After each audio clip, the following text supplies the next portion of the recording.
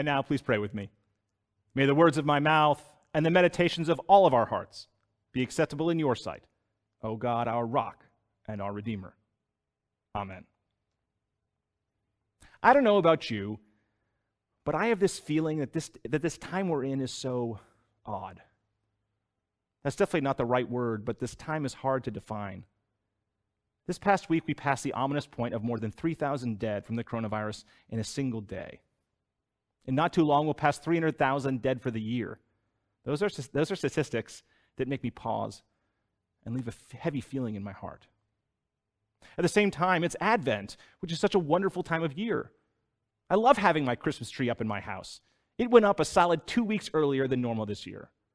And since I'm around my house more often than I would be otherwise, I'm indulging in more Christmas tunes than I normally would. Spotify really can put together a good playlist. Just the right amount of old and new Christmas classics with a few particularly cheesy tunes thrown in for good measure. At the same time, they're not the usual series of fun holiday parties and get-togethers. The weather's been good this week, but I'm still spending a lot of time indoors. I feel as though I'm more aware of every nook and cranny in my home. I notice things around the house that I normally wouldn't.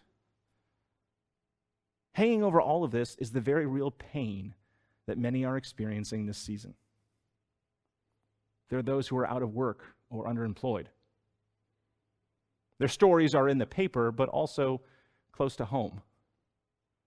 I personally know a lot of people who are suffering, whether from the loss of work, the loss of loved ones, both from COVID and other things, or from the mental health strain that this time has put us under. It's difficult not to feel it, to be unaware that pain is lurking over Advent. COVID places us in this horrible double bind. On the one hand, we have a virus, which is highly contagious, but the level of contagion is often unpredictable. The virus affects older people much more severely, but that's not always the case. It's capricious in a way that dogs our desire for certainty and planning. We also don't yet know the virus's long-term effects on the body, or what a post-vaccine world will look like. And in spite of all this, we can't shut the country down again. There are far too many people who are suffering from mental health problems, substance abuse problems, and the loss of income. But even those effects, like the virus itself, fall so unequally across society. The other week, I was talking with my mother on the phone. In the course of the conversation, I pointed out that the COVID case rate in her county in Florida was higher than that of Harris County. She then mentioned one of her friends was tracking the caseload by zip code, and that her zip code had one of the lowest rates around. Knowing the answer already, I asked where the highest infection rates near her were. The highest rates of infection were in the poor areas of her county, which are nearly entirely Latino. The people who live there have a lot harder time isolating because they all have to work. The conversation sat with me for a while. I was overjoyed that my mother is safe and yet torn because of how unequally the effects of this crisis has fallen on people. An odd Advent for sure. And that's even without mentioning the utterly strange and weird attempts to overturn the presidential election results. I won't even go there. Now, when John the Baptist began his ministry from the Judean wilderness in John chapter 1, he also must have thought it was an odd time. Palestine was under Roman control, but with the active support of the sons of Herod the Great, who were Jews. The Jewish religious world was fractured into different sects, each arguing with one another about how best to live as Jews. At the same time, there was great distress among the population, so much so that the population was never far from revolt. Lingering in the background was this expectation for the Messiah to arrive. Would he? What would it look like? It was a word on most people's lips. Into this odd time enters John the Baptist. And when the Pharisees come out to question John in our text, they want to know who he is. How does he fit into this whole mess? Is he the one who's going to fix it?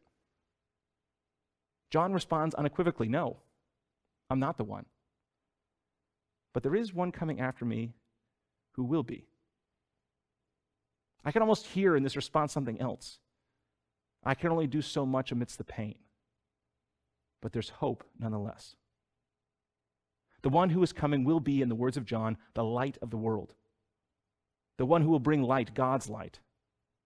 By God's light, we'll be able to see right from wrong, God's ways from the ways of the world.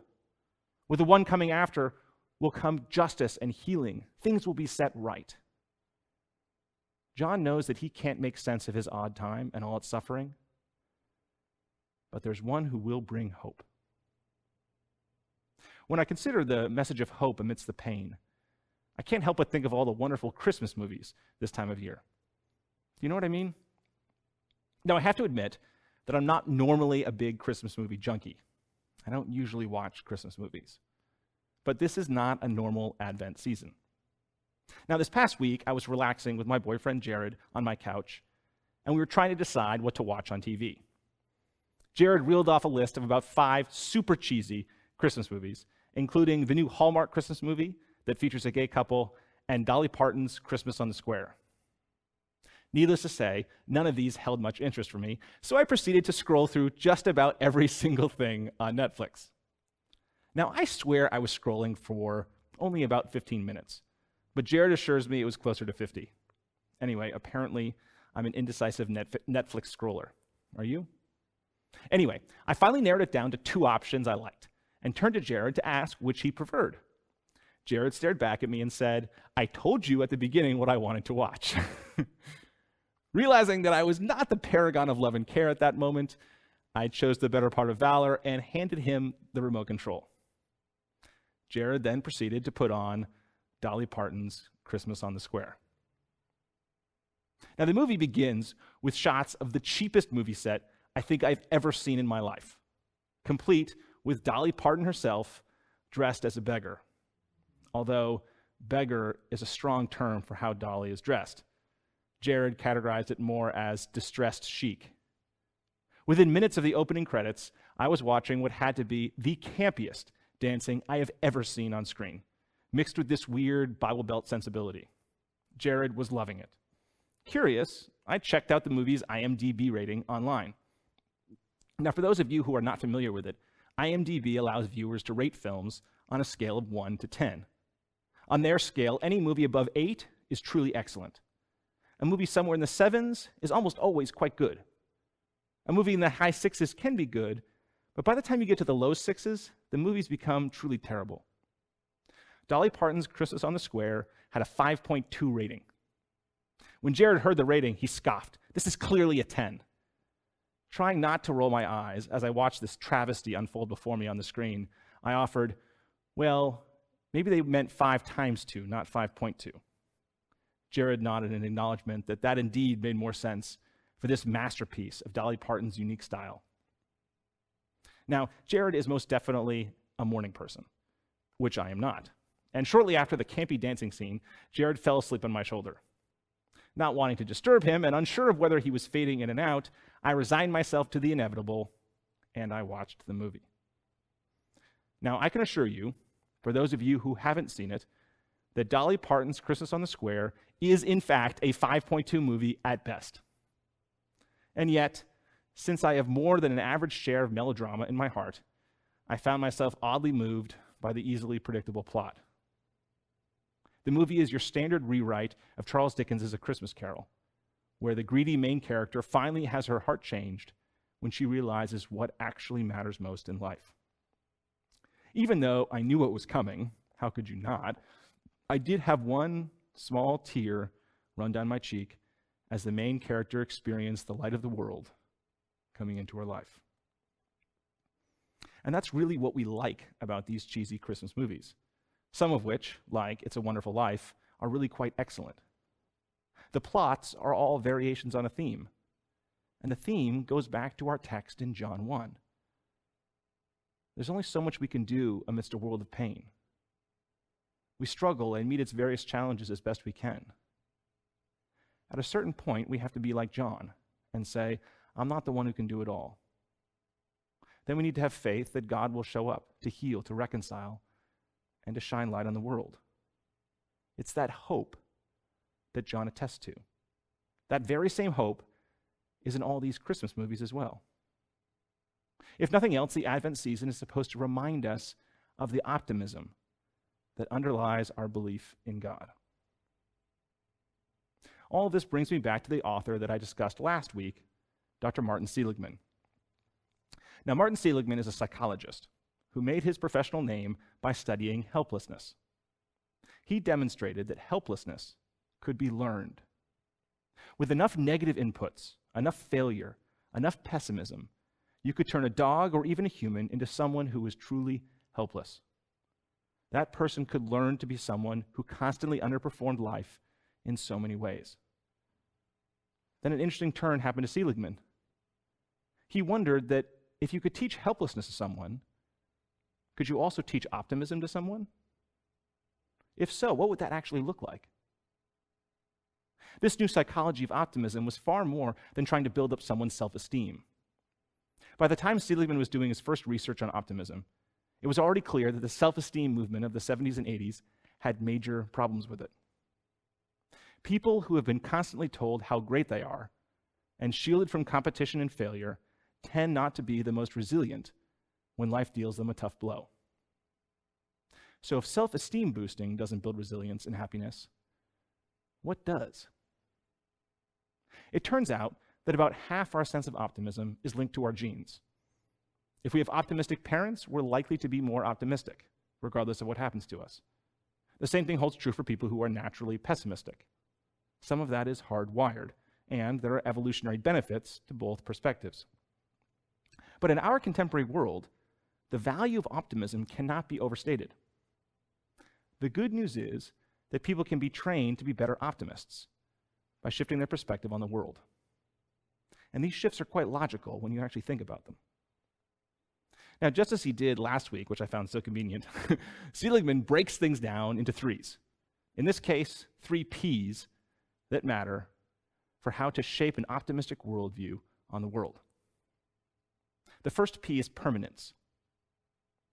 People who are naturally pessimistic tend to see bad things as indicative of a permanent state. I got a bad grade on an assignment, therefore I'm not a good student. One bad result speaks to a permanent position. So FCC went through a period of decline in the late 90s and the 2000s. The pessimist would say, therefore the church is bound always to decline. We might as well start packing things up. When a good thing happens, the pessimist sees it as a one-off occurrence and not permanent. I just succeeded in this one business deal. Well, a broken clock is always right twice a day. An optimist does exactly the opposite of the pessimist. She tends to interpret negative events as a one-off occurrence and positive things as permanent. I just closed this business deal. That's the first of many. That's an optimist view. I failed this test in school. What would the optimist say? Oh, well, it's just one test. This test was particularly hard. That's the first P, permanence. To be an optimism, you see the good things as permanent and the bad things as temporary. The second P is pervasiveness. Pessimists tend to see one bad thing as indicative of a whole range of other bad things as well. I just failed this test in school. Well, I'm a failure at everything I do. I got a speeding ticket. That fits. The rest of my life is falling apart too. For the pessimists, while the negative events indicate pervasiveness, the positive events only apply to that one thing. I made a great investment in that property. At least I was able to do one thing right. The optimist, on the other hand, sees negative events as relating to that one area of life and positive events indicative of a broader good. So, for instance, we have a great music program at FCC. Wasn't that choral piece excellent? Well, of course it was. The optimist would respond, FCC does all sorts of great things, especially for a church its size. I got a speeding ticket? Oh, well, it's just a speeding ticket. Not the best, but not the end of the world. The third and final P is personal. The pessimist sees negative events as a result of a flaw in them personally. I failed that test because I'm stupid. The optimist might say, I failed that test because it was hard. The pessimist might say, that guy cut me off in traffic. He is a, fill in the blank. An optimist might say, that guy cut me off. He must be in a hurry. How personal do you make a statement? That question matters. Now, Seligman is careful to say that an optimistic way of looking at things must be thoroughly based in reality. Again, let's return to the school example. You fail a test and you reasonably get mad. Then the pessimist in you says, I'm stupid. But when you sit back and think about it a bit more, you realize that there are other potential reasons why you failed that test, reasons that are based in reality. Rather than being stupid, perhaps it was because for that one test you didn't study enough. That is something that you can fix for the next test. Perhaps that test was particularly difficult. Perhaps this one subject or subject area doesn't interest you. There are multiple explanations that are based in fact. To a certain degree, you can choose how to interpret an event, and how you interpret that event can make all the difference. It comes down to permanence, pervasiveness, and how personal it is. Whenever you can seek interpretations, real and valid interpretations, that make the negative temporary, singular, and not about you, and make the positive permanent, pervasive, and personal, optimism follows. Optimism is a learned skill, according to Seligman. We can and should work on it to make us happier, more satisfied, and more successful people. This, of course, brings me back to Advent and all of those Christmas movies. Advent, at its core, brings hope to people. Why? Because the coming of Jesus brought a permanent change to the world. Human history is undoubtedly different because of Jesus. Jesus' teachings and his ongoing presence in the church attest to that permanence. He brings new hope, a new way of seeing things. To believe in Jesus as the Messiah is to believe that he is the key to unlocking deep truths about God and ourselves. Knowing Jesus and being involved in a church can make a permanent change for us. The message of Jesus is also pervasive. It was not limited to his own time and place, but is spread throughout the world and has shown a remarkable capacity to be adapted to different times and cultures. The message of Jesus impacts our whole lives, how we live, how we work, how we relate to others, to God, and to ourselves. The message of Jesus is also deeply personal. Jesus and his message of love, forgiveness, and grace is a message for you personally. That's what makes it so powerful. It doesn't just change society, it changes you as well. The best Christmas movies capture this optimism in their basic message. There's something special about the Christmas season each year, the so-called Christmas spirit. Each year we get to hear the same message, a message that we need to hear. That's why we watch those same movies over and over again. There is a permanence to this season, this spirit. The message of this season is also pervasive. It's everywhere in society. We get caught up in it, which is why all the sights and sounds of the season can bring us such hope.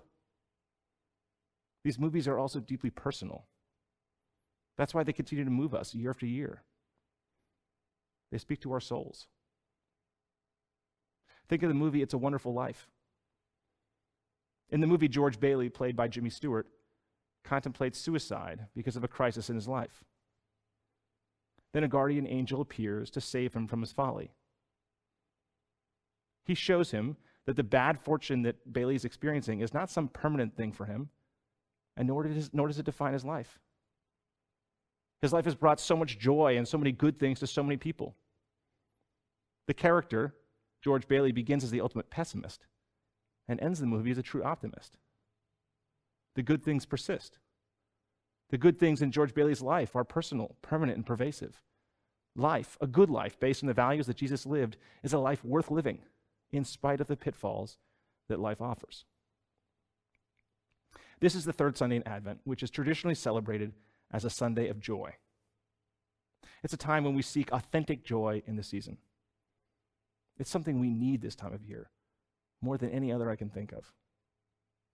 If we want to find Christmas joy, I encourage us to take an optimistic view on things, a view that comes from the great message of Jesus coming into the world. The good of this world is permanent. It persists and wins out again and again. We see it all around us, particularly this time of year. The joy of Christmas is pervasive. It changes things, big and small alike. And it's personal. It's a message for you. It's a message for me.